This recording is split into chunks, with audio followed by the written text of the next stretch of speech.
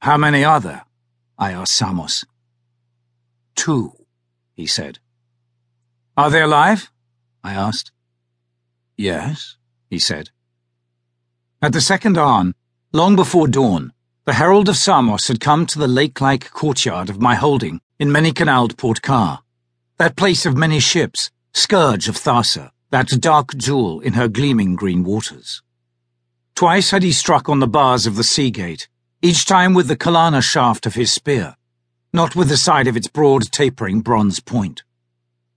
The signet ring of Samos of Port Car, first captain of the Council of Captains, was displayed. I would be roused. The morning, in early spring, was chilly. Does Tyros move? I asked blonde-haired Thernok, that giant of a man, he of the peasants, who had come to rouse me. I think not, Captain, said he. The girl beside me pulled the furs up about her throat, frightened. Have ships of Kos been sighted? I asked. I do not think so, Captain, said he. There was a sound of chain beside me. The chain had moved against the collar ring of the girl beside me. Beneath the furs, she was naked. The chain ran from the slave ring at the foot of my couch, a heavy chain, to the thick metal collar fastened on her neck.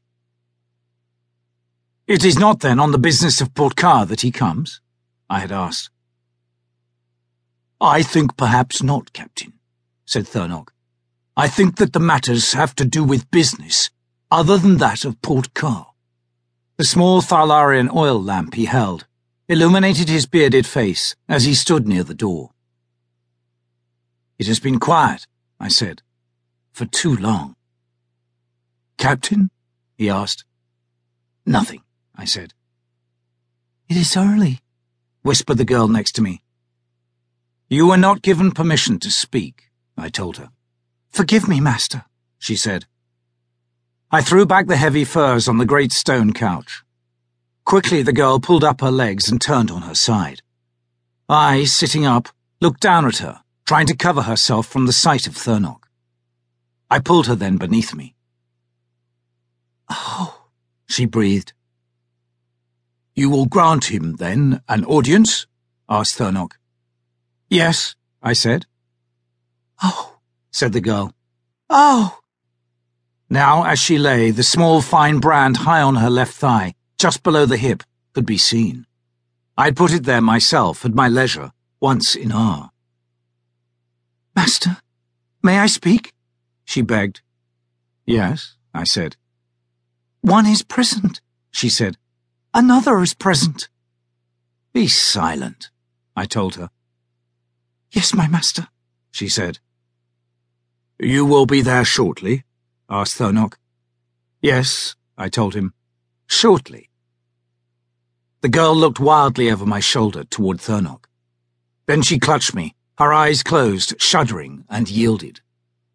When again she looked at Thernok, she did so as a yielded slave girl, pinned in my arms. I shall inform the emissary of Samos that you will be with him in moments, said Thernok. Yes, I told him. He then left the room, putting the small Thalarian oil lamp on a shelf near the door. I looked down into the eyes of the girl, held helplessly in my arms. What a slave you made me, she said. You are a slave, I told her. Yes, my master, she said.